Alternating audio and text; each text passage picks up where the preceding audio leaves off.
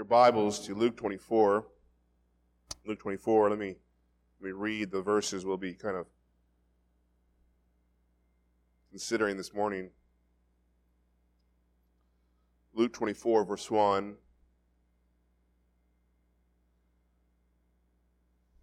The author Luke, inspired by the Holy Spirit, writes this. On the first day of the week, at early dawn, they came to the tomb, bringing the spices which they had prepared. They found the stone rolled away from the tomb, but when they entered, they did not find the body of the Lord Jesus. And it happened that while they were perplexed about this, behold, two men suddenly stood near them in dazzling clothing. And when the women were terrified and bowed their faces to the ground, the men said to them, "Why do you seek the living one among the dead? He is not here, but he has risen. Remember how he spoke to you while he was still in Galilee, saying that the Son of Man must be delivered into the hands of sinful men and be crucified, and the third day rise again." And they remembered his words. When they returned from the tomb, they reported all these things to the 11 and to all the rest. Now Mary Magdalene and Joanna and Mary, the mother of James, and the rest of the women with them were there. They were telling these things to the apostles.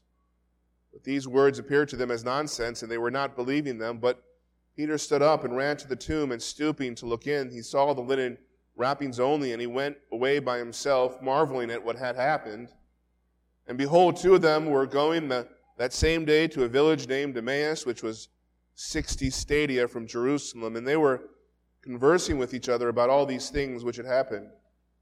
And it happened that while they were conversing and debating, Jesus himself approached and was going with them, but their eyes were prevented from recognizing him.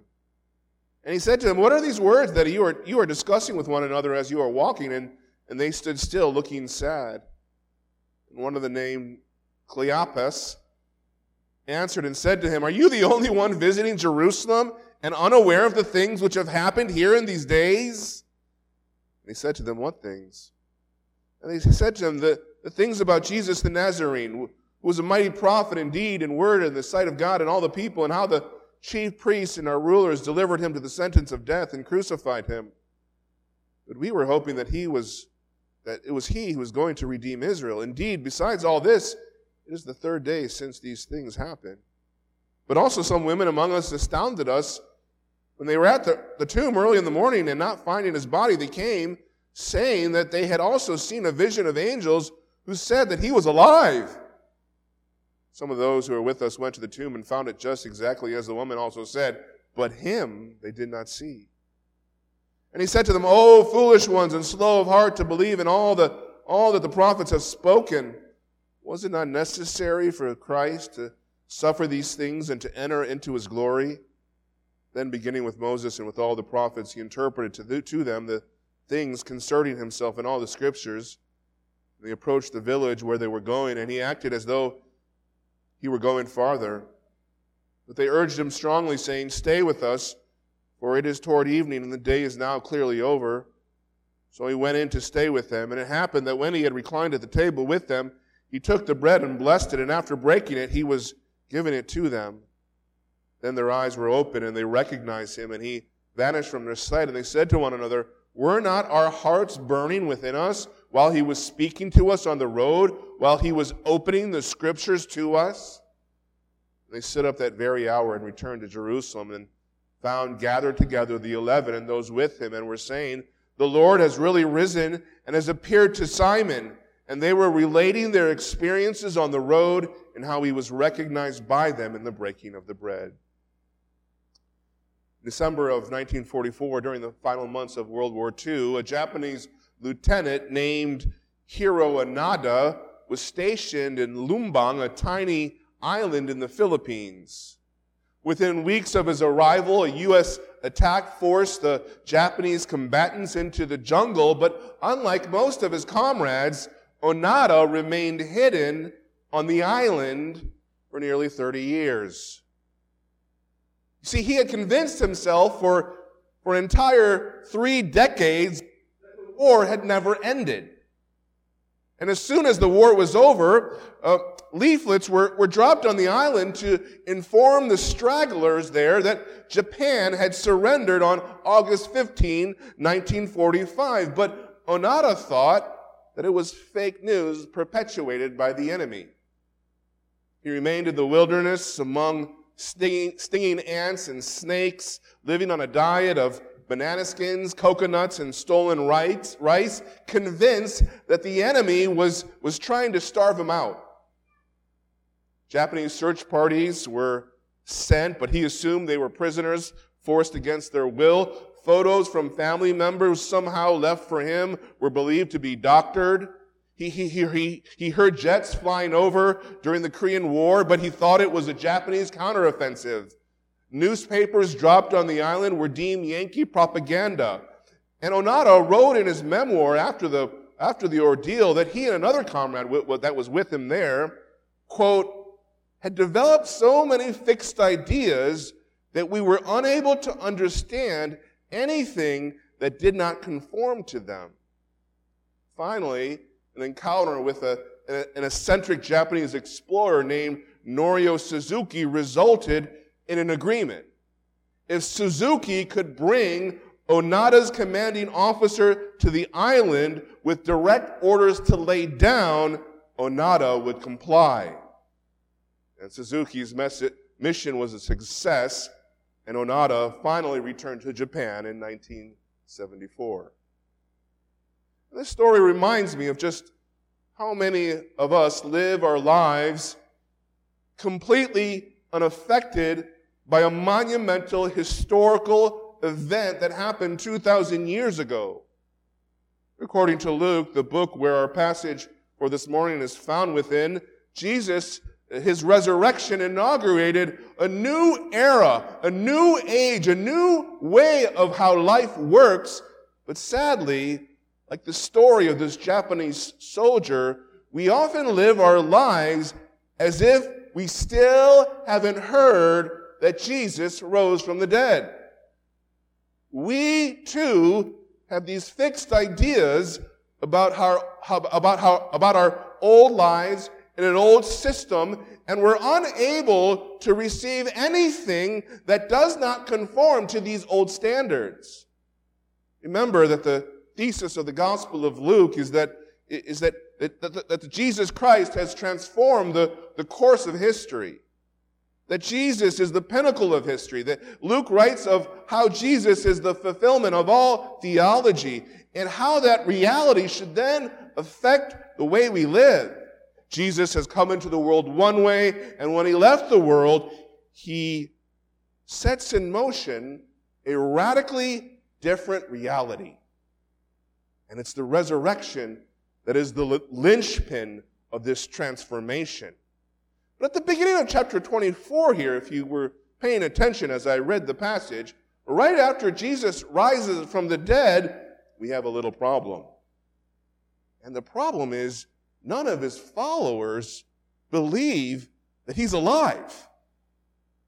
And in order to understand a little bit about this unbelief that pervades the first half of chapter 24, you have to remember that the kind of people the disciples were before this chapter.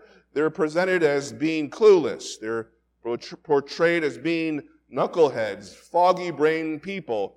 They're seen as being spiritually slow. They don't really get Jesus. They don't really understand what he's talking about. And they're a lot like us at times, uninspired, disengaged, and faithless.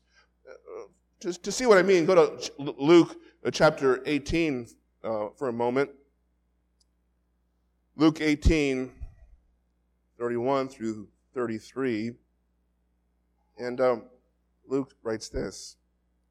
But when he took the 12 aside, he said to them, "Behold, we're going up to Jerusalem, and all things which are written through the prophets about the Son of Man will be completed." This is according to the word. This is according to the plan, guys. Verse 32. "For he will be delivered over to the Gentiles and will be mocked and mistreated and spit upon, and after they have flogged him, they will kill him, and the third day he will rise again." Now look at verse 34. But the disciples understood none of these things.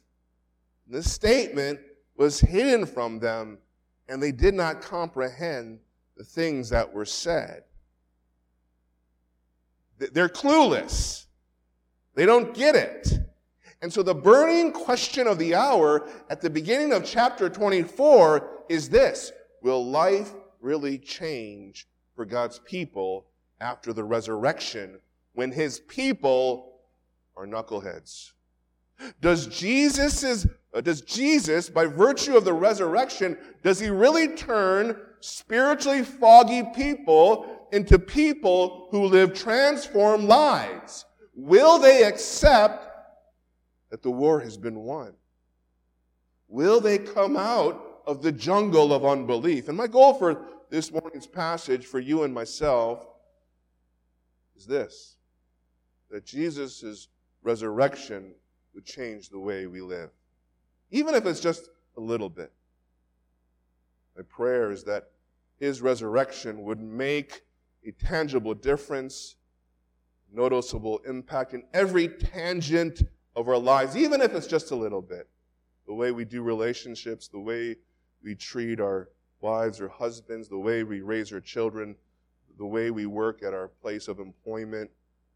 My hope and prayer is that Jesus' empty tomb will affect our mood, our feelings, our thought life, even a little bit. I pray that this empty tomb would impact all of our plans, all of our goals, all of our ambitions. I would love if it would radicalize our lives, but I'll just take just a little bit. A little movement toward Christ is my goal and my prayer and my hope. And so I'm going to be focusing on verses 13 through 25 of chapter 24, but I will briefly cover the first 12 verses for some context. Verses 1 to 3, a new age has begun. The first 3 verses of chapter 24 provide the backdrop of all that happens in the rest of chapter 24. Something monumental has happened, and the question is, how are the disciples going to respond? Verses 1 through 3 says, "Now on the first day of the week at early dawn they came to the tomb, bringing the spices which they had prepared, and they found the stone rolled away from the tomb. But when they entered, they did not find the body of the Lord Jesus." This new reality of history begins with an empty tomb. This empty tomb now signifies that a new era of God's plan for the world has begun. It symbolizes that everything is different now, that your life should be different because of it. Because an empty tomb is a very strange thing at a cemetery. They're usually filled with dead bodies. But now there's a tomb and it's empty. Next time you ever find yourself discouraged, I want you to just read the end of verse 3. They did not find the body of the Lord Jesus. Then I want you to tell yourself that what I'm feeling and what I'm thinking is not true because they did not find the body of the Lord Jesus. These words should be like a cold bucket of water to grab our attention. They should grab us. They should shake us from our spiritual slumber and say, "Wake up. Everything is different now." Because these women did not find the body of the Lord Jesus. A new age has dawned. Look at verse 1. Now on the first day of the week. This is an important statement. The seed of new creation has been planted in the reality of the resurrection. This is a significant statement. Now on the first day of the week. You don't want to pass over this quickly. And before we move on from that first clause of verse 1, we want to ask ourselves, what other significant act of God happened on the first day of the week? These first words of verse 1 should be a deja vu moment. We just say, something else happened on the first day of the week. And our minds should go to Genesis chapter 1, when God began creation on the first day of the week. You should say, aha, On day one, what did God say? Let there be light. In fact, Mark's gospel says this about the first day of the week when Jesus rose. Mark 16:2. And very early on, the first day of the week, they came to the tomb and the sun had risen. So what are they trying to say? They're trying to say this, that God began creation on the first day of the week, and Jesus is raised on the first day of new creation. The new creation has been birthed, that it's begun. Let there be the light of salvation from this day forward. Let there be the light of the gospel and the resurrection and of the second coming of Christ. Because it's on this first day of the week where history makes a massive shift toward new creation, toward Eden, toward the kingdom of Christ. And by the way, this is why the church meets on Sunday instead of on the Sabbath, which is a Saturday. Because on the first day of the week, the church tells the world that new creation has dawned, that everything is different because Jesus Christ rose on this day. A new age has dawned in chapter 24, but again, the problem is this. The followers of Christ, they don't believe it. And so their unbelief must be overcome in verses 4 through 8. If Jesus' resurrection changes everything, then it needs to be believed first, right? God's people are going to need to believe there's an empty tomb and a risen Lord. They're going to need to understand that with that resurrection, there has been a setting in motion of the second coming of Christ. That final event is now online. It's a go. And so the ladies discover in verse 3 an empty tomb, and in verse 4 they find two angels. Two men suddenly stood near them. And they're standing in dazzling clothing. And this is a fascinating word, the word dazzling. It's found just one other time in Luke. And that one other time is in Luke 17:24, as Jesus talks about his second coming. Jesus says this, "For just like the lightning," that's the word, "when it flashes out of one part of the sky, shines to the other part of the sky, so will the Son of Man be in his day." And these two angels in verse 4, they're wearing their lightning uniform. They're dressed for the occasion. On one hand, they're there because, according to Scripture, every fact needs to be confirmed by 2 or 3 witnesses. Luke is saying that we have witnesses of this. But on the other hand, messengers become the message about the eschatological implication of the resurrection. They're there to symbolize and illustrate that the resurrection is the button that God presses to launch new creation, culminating with the second coming of the Lord Jesus Christ. The plan of God is turning the corner on the way to the finish line when Jesus rises from the dead. We are in all systems go for the second coming of Christ. And so everything is different. Everything has changed. And the two messengers asked the women in verse 5, who were terrified, and they bowed their faces to the ground, and the men said to them, "Why do you seek the living one among the dead?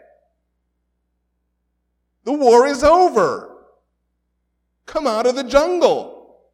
What are you here for? Don't you know reality has been transformed? Why are you living in the old system? Because before you lived and then you died. But now the world works in a brand new, different way. Now in Christ you live and then you die and then you rise from the dead in glory. Death has been defeated. So why are you here?" What's happening now in chapter 24 is is exactly what Jesus said would happen. See, there is a way to live like Jesus is dead. Like he's a distant memory. And there is a way to live like Jesus has risen. You live like Jesus is dead. That's the way you lived before God saved you. Yes, the gospel forgives you of all your sins, but the gospel also introduces you to a new reality, to the right reality. So we need to stop playing it so safe. We need to stop being so quiet about Jesus. Because Jesus' resurrection gives us a real kind of invincibility. Because if death can't beat us, what else can? When death is conquered, you're basically invincible. So we need to live like it. We need to act like it. We need to talk like it. Paul in 1 Corinthians 15, he expresses this resurrection invincibility by mocking death. You know when you feel invincible, when you know you're the best in a group, when you have this conviction that nobody can beat you, what do you usually do? You mock your opponent. You boast. You say, man, what do you think you got? You've got nothing on me. And Paul mocks death at the end of 1 Corinthians 15. He says, "O death, where is your victory? O death, where is your sting?" Now the sting of death is sin, and the power of sin is the law. But thanks be to God who gives us the victory through our Lord Jesus Christ. He's talking about the victory of the resurrection. This is the type of spirit a believer should have, a spirit of invincibility. I have young kids, and there are times I'm worried, but there are other times, by the grace of God, I say, you know what? Everything is different now. Everything is different now. I'm not afraid of death. I'm not afraid of death because Jesus is risen. This new reality is here, but to see this new reality, you need to embrace the resurrection. And that's what the Lord Jesus begins to do in verses 8 through 12. From a first century perspective, Jesus uses the least of these to try to convince the apostles about the truth and reality of the resurrection. Women in the first century, they were the least appreciated, they were the least valued. But here in verse 8, they're the only ones who remember Jesus' words in verse 8. Go back to verse 6 and 7. The angels say to the group of women, He is not here, verse 6, but he has risen. Remember how he spoke to you while he was still in Galilee, saying that the Son of Man must be delivered into the hands of sinful men and be crucified, and the third day rise again? Verse 8, and they remembered his words. The lights went on. So they attempt to convince the apostles about what Jesus said to them too. Verse 9, they returned from the new tomb. They reported all these things to the 11 and to all the rest. Now Mary Magdalene and Joanna and Mary, the mother of James, and the rest of the women with them were there. They were telling these things to the apostles. But you know what? For the apostles, the light didn't go on. They were too proud to believe. Look at verse 11. But these words appeared to them as nonsense, and they were not believing them. They had this old standard by which to interpret life, and any news and any type of report that did not conform to this old standard of the way they interpreted life, they just simply refused. They're still clueless. They're still foggy-brained. And this is a problem. Because if everything is changed and Jesus' own apostles don't believe it, this thing is in trouble. Even in verse 12, Peter stood up, ran to the tomb. He looked in, he saw the linen wrappings, and he went by himself, marveling at what happened. Peter's close, but marveling isn't the same thing as believing. Even Peter has a problem. So this is the drama of chapter 24. This is the drama. Can Jesus convince his people that everything is different now? And so he overcomes our unbelief in verses 13 to 35. In verses 13 to 35, commonly known as the road to Emmaus, this passage highlights the depth of our spiritual ignorance and the height of Jesus' grace and power in overcoming our unbelief. Verse 13 begins with the two of them. Luke knows that you need 2 or 3 witnesses to confirm every fact, and these two men parallel the angels in the verses that we saw before. They were associates of the apostles. They were with the apostles when the women told them that there was an empty tomb. But more than that, they represent the spiritually ignorant. They represent all of us who have such little belief in the resurrection. And in verse 14 and 15, they're conversing with each other. They're having this intense discussion about Jesus Christ. They're debating about a Jesus they don't know very well. They're talking about a Jesus whose word they don't believe in very much. They're so clueless that they don't even recognize him as he walks up to them in verse 15. Jesus himself approached and was going with him. The resurrection has already taken place. Jesus is standing right in their face. And his followers are blind. Look at verse 16. Their eyes were prevented from recognizing him because their view of Jesus is still incomplete. They don't have the total picture of who Christ is. They have pieces, but they don't have the full puzzle. In order to recognize Christ, we need to understand all of who he is. We need to receive all of him. Because sometimes to just get part of him right, to just get half of him correct, prevents you from knowing him at all. If you think Jesus is loving but not whole, you probably don't know him very well. If you think he was a good man but not God, you don't know Jesus at all. If you think Jesus was God and not man, you don't know Jesus. God will not allow you to recognize his son if you only get him half right. If you think Jesus is your Savior and not your Lord, you don't know who Jesus is. If you think he was a perfect example to follow but didn't die for your sins, you don't know him. If you think that Jesus died but didn't rise from the dead, you have the wrong Jesus.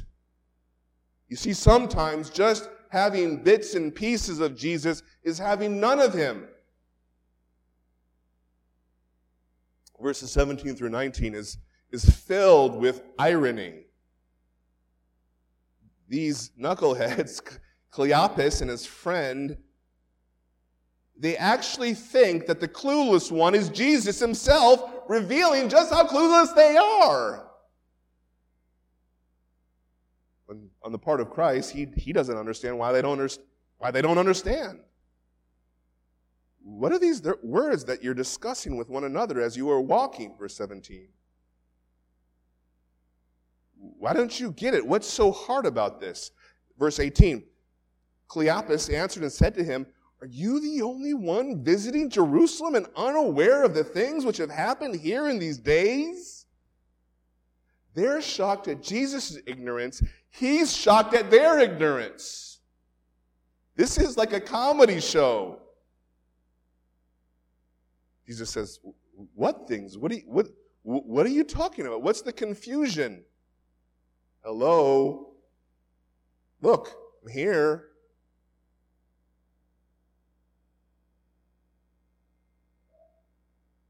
I'm standing right in front of you.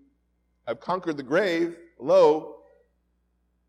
And so these two men from verses 19 through 24, they have a conversation about Jesus to Jesus, whom they don't recognize. And we find out what they know about him. And surprisingly, they know more than we would expect. They actually know more than the average churchgoer today. What do they know about him? Verse 19, they said to him the things about Jesus the Nazarene. They knew he was a Nazarene. They knew he was a real historical person, grew up in Nazareth, had a personal history, had parents, had a genealogy. Verse 19, he was a mighty prophet. They knew he was a prophet. They were aware of Moses' prophecy of a greater prophet arising from them. They knew he was mighty in deeds and words in the sight of God and all the people. They didn't deny his miracles. Verse 20, they knew that Jesus died on the cross. The chief priests and our rulers delivered him to the sentence of death and crucified him. Verse 21, they knew that he was going to redeem Israel. They say, we were hoping that it was he who was going to redeem Israel. Even in verse 22, theoretically at least, they know that Jesus may have risen from the dead. They don't believe it, but it's a theoretical possibility. Verse 23, not finding his body, they came saying that they had also seen a vision of angels who said that he was alive. This is pretty good orthodoxy.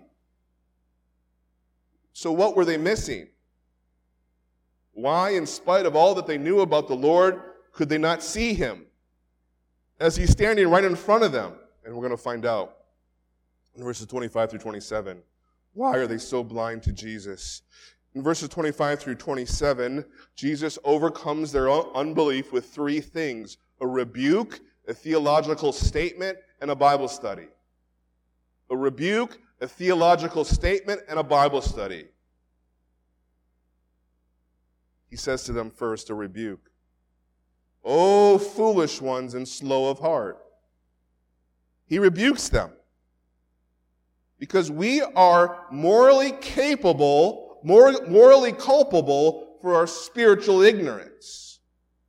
If you know just a little bit about Christ, it's because you don't want to know very much about him. And as earnest as these two men appear to be, they were simply unwilling to believe God's word. This is not complicated. And so Jesus rebukes them for their disobedient hearts. They were feigning inability, but it was really an unwilling heart. See, sometimes when one of my children, they don't want to do anything, sometimes they'll pretend they're too tired to do it. They're fine one moment, and then when I say, hey, you need to go to bed, all of a sudden they're extremely tired. Can't make it up the stairs.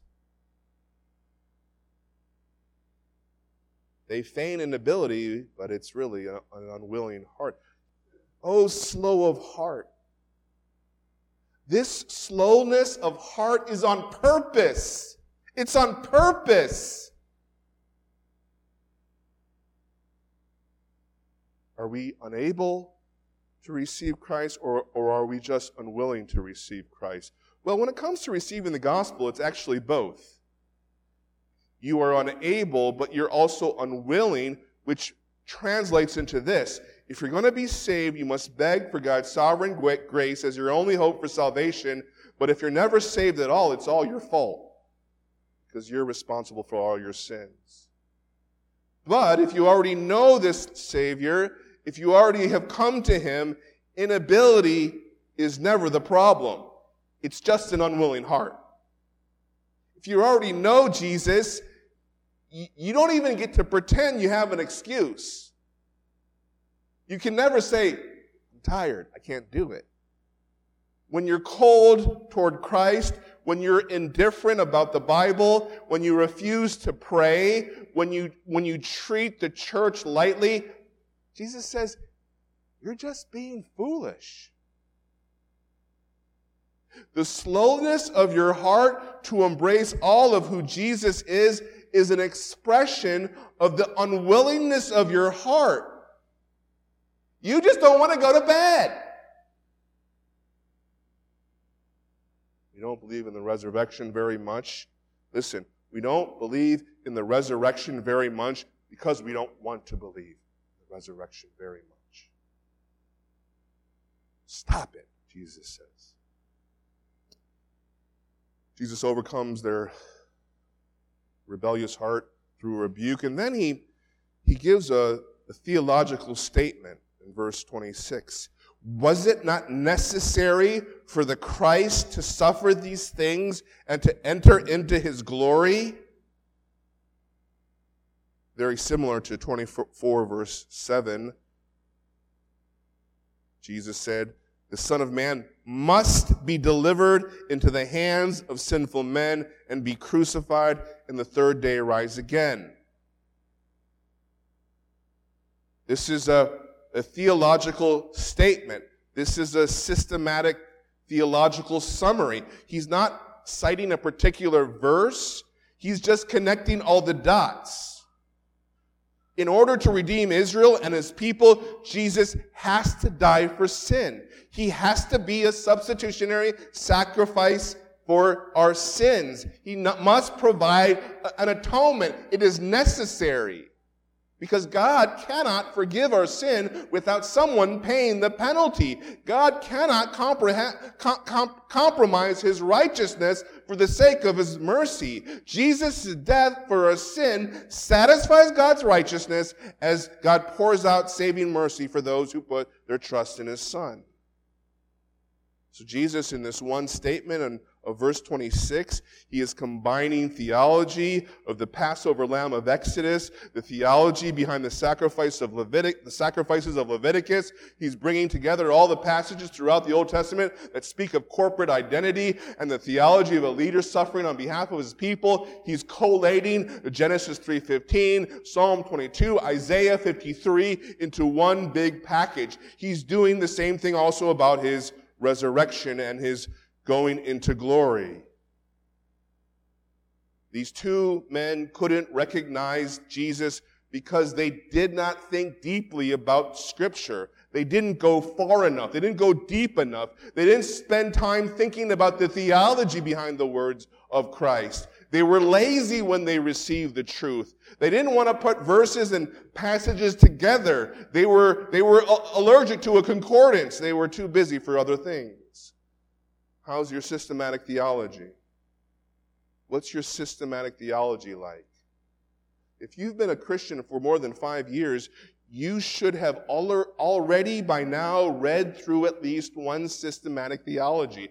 When you become a member of our church, we literally give you a systematic theology book. And we're like, hint, hint. You need to read it. Because if your systematic theology is poor, you're going to be lopsided in a lot of different doctrines. You might know 3 things about faith, but you need to know 6 things about faith. You might know 5 attributes about God when there's really 10 major ones you need to know. And knowing half the story might give you another God who isn't the God of Scripture. If you have a lopsided theology, you're going to live a lopsided Christian life.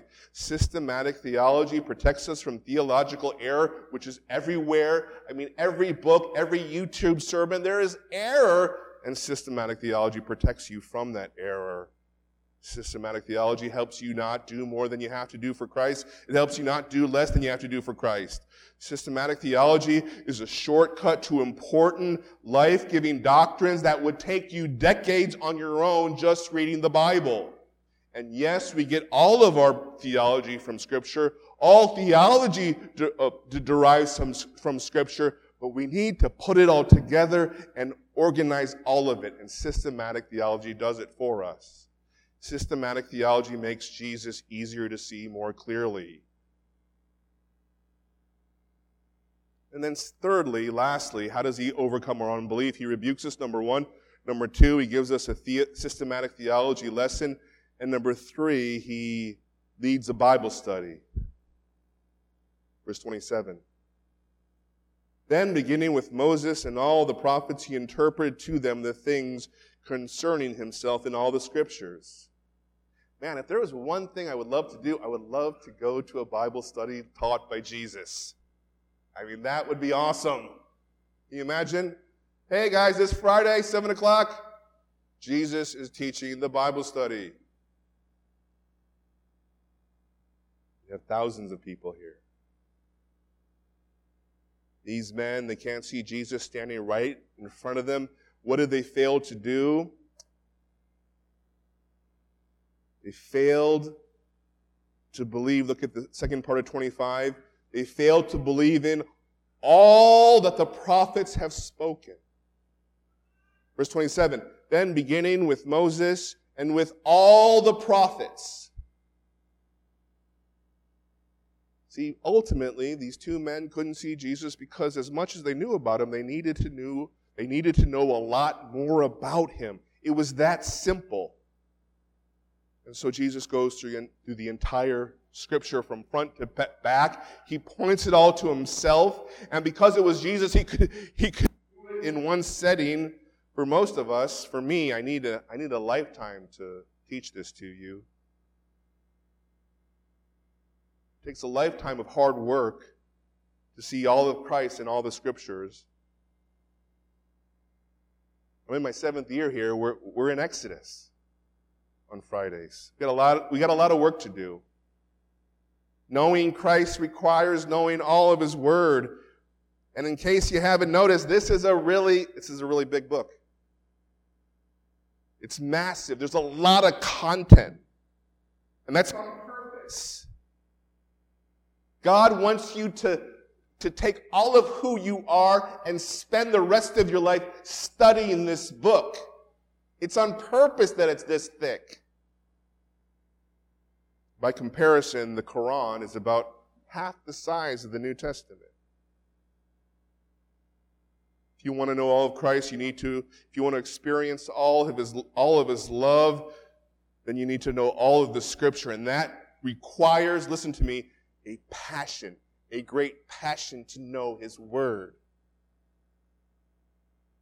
And this great passion to know God's Word, it expresses itself with a plan to read and study Scriptures. For a healthy Christian, every month you're thinking about your plan to read the Bible, your plan to tackle Scripture. Every beginning of the year you're thinking about, okay, what's my reading plan going to be? 4 chapters, maybe a book here, a book there. I'm going to study this book. I'm going to use these resources. I'm going to go to this a website to listen to sermons. It requires a plan. Do you have a plan for understanding God's Word? Passion for the Word translates into a desperate prayer life to know His Word. Because we need His Spirit to help us imbibe all that the Word teaches about all of Christ. A passion to know the Word translates into taking advantage of every opportunity when your church opens her doors to teach Scripture. At my old church in California and in Los Angeles, there is like Bible teaching almost 24/7, 7 days a week, it felt like. I went to Bible study on Friday night, 2 services Sunday morning, and then an evening service on Sunday night. 4 sermons a week, at least. Not including Saturday special events, midweek men's Bible study. And there were times where man, I was tired, it's like Sunday 3 o'clock and the evening service is at 6. And I would struggle within myself. I'm tired. I want to take a little break. I've had a long week. But if I might miss this passage of Scripture that could really help me, I don't want to miss this. There were times I would drag myself to that Sunday evening service, and I would say, oh, I thank you, God. I might have missed this because I so needed this right now. Passion to know God's Word looks like a dying man looking for water in a desert. We led a ministry to drug addicts back in California. Led it for about 5 or 6 years. go up to a state-run rehab center, teach every Wednesday night. Then one man, he said, we need more of this. So could you start teaching every Saturday too? And I was busy, I had stuff to do, and he looked at me and he begged me to come. We need this. We need this. We're going to die if we don't get more of this. And he was a dying man looking for water in the desert. And it humbled me. It was just basic stuff. It was just the basics. And he was desperate for it. Instead, we're often like food critics, examining every bite of our plate at a 5-star restaurant. Are you desperate for Scripture? Are you desperate? See, that's a passion for God's Word. The passion for God's Word is the resolve to do all of that diligently for the rest of your life. There's no way to Christ apart from His Word, and there's no way you can know the Word this way than by investing blood, sweat, and tears for an entire lifetime. That's what it takes. That's the minimum. What does it look like when Jesus overcomes unbelief and spiritual ignorance? Verse 28 through 32. See, as these two men, as they learn about Jesus, as they have this new heart attitude after being rebuked, after learning this a new systematic theology, after going through a Bible study with the Lord cover to cover, the man who was a stranger to them, the man they were flabbergasted at, now becomes a friend they are strangely drawn towards. Their interest in him changes. Look at verse 28 and 29. He approached the village where they were going, and he acted as though he was going further. Verse 29. But they urged him strongly, saying, "Stay with us! Stay with us!" For it is toward evening, and the day is now nearly over. So he went in to stay with them. Jesus comes into clear focus for them in verses 30 and 31. Look at verse 30. And it happened that when he had reclined at the table with them, he took the bread and blessed it, and after breaking it, he was giving it to them.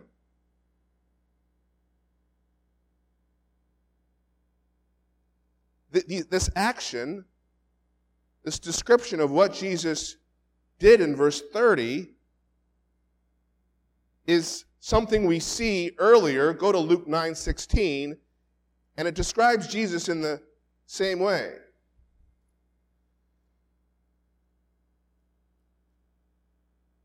Look at 9:16 in the feeding of the 5,000. And this is how it describes Jesus feeding the 5,000. Chapter 9, verse 16. Then he took the 5 loaves and the 2 fish, and looking up to them, he blessed them, and he broke them, and he kept giving them to the disciples to set before the crowd. Same description. We see the same description of this in the Lord's Supper on the night before he was killed. Look at chapter 22:19. And when he had taken some bread and given thanks, he broke it and gave it to them, saying, "This is my body, which is given for you. Do this in remembrance of me." And then in verse 30, same kind of language as they're having this meal together. This is Jesus' signature move. This is a signature move. He's the provider. These are all images of when Jesus returns and he provides for all. And so after learning about him in the Old Testament, they recognize him in the New Testament. Look at verse 31. Then their eyes were opened. Then the lights went on and they recognized him. This new heart attitude, this new theology, knowing all of Jesus in the Old Testament, helped them recognize Jesus in the New. They even get a glimpse of Christ into the future. This language, verse 31, again, we find elsewhere. those words, then their eyes were open and they recognized him. You see that language in Genesis 3:7 after Adam and Eve took the forbidden fruit. This is how Genesis 3:7 reads. And the eyes of both of them were opened. And they knew that they were naked. There's this reversal of the fall going on in this interchange of this meal together.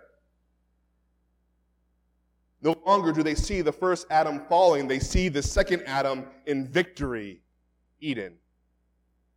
They get a glimpse of the new creation of the future in the face of Christ on this Resurrection Sunday.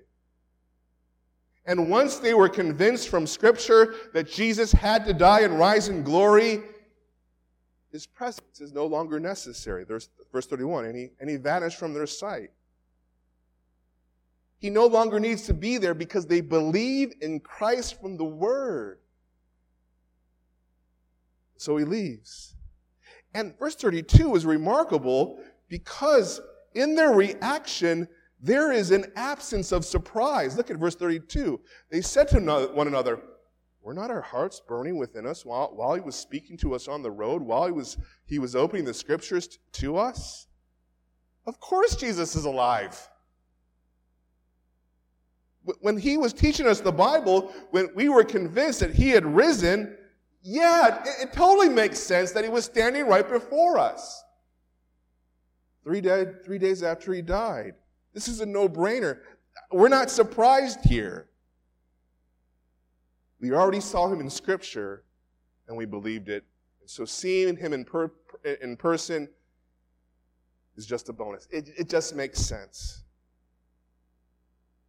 So Jesus overcomes our unbelief with a rebuke, with a systematic theology lesson, with a Bible study. And then after he lays down this foundation of believing in his resurrection, he puts the exclamation mark at the end with the appearance of Peter. So verse 33 and 34, they stood up that very hour. They returned to Jerusalem. They found together the 11, those with him, and they were saying, the Lord has really risen and has appeared to Simon. This risen Jesus is everywhere. And the excitement is so great because there's different reports coming into where the disciples are. He's everywhere. And then in 30 through 40, he appears to the apostles himself. 36, while they were telling these things, he himself stood in their midst and said to them, peace to you. They were startled and they were frightened. They thought they were seeing a spirit. And in verse 36, he said to them, why are you troubled? Why do doubts arise in your heart? Look at verse 38. He's right in front of them and he says, why do you doubt? Why do you doubt when I'm right in front of you? Verse 39, see my hands and my feet, that it is I myself. Touch me and see, for a spirit does not have flesh and bones as you see that I have. And when he said this, he showed them his hands and his feet. And this is the crazy thing. Look at verse 41. And while they still were not believing, they still don't believe it. They're touching him.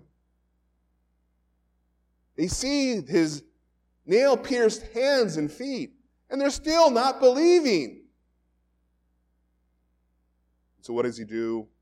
What does Jesus do? What he did before with the two men. Verse 44, he said to them, these are my words, which I spoke to you while I was still with you, that all things which are written about me in the law of Moses and the prophets and the Psalms must be fulfilled. Verse 45, then he opened their minds to understand the Scriptures. He took them back to the Word.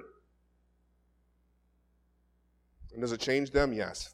Verses 50 to 53. Verses 52, after worshiping him, they returned to Jerusalem with great joy, and they were continually in the temple blessing God. What turned their hearts? It was the Word of God. How can you know for certain that Jesus rose from the dead? Through his Word. Some of you are thinking, well, well, if Jesus appeared to me, I would truly believe that. I would really believe if I actually saw him. If I saw the resurrected Christ and touch him, then I would believe. This passage says no. That if you don't believe in the resurrection from the Word, you wouldn't believe him if you saw him. If you don't believe the Word about the resurrection of Christ, God could take you to heaven, you could see the glorified Christ, you still wouldn't believe it. You would ask God to take you back to the earth. Brothers and sisters, stop hiding in the jungle. Come out wherever you are. The Word about Christ is true. You can believe it. The Word about Christ is inerrant. It's infallible. Everything it says about Jesus' resurrection is true. The war has been won. And now the question is, does your life show it? Does your life show that you believe that everything has changed?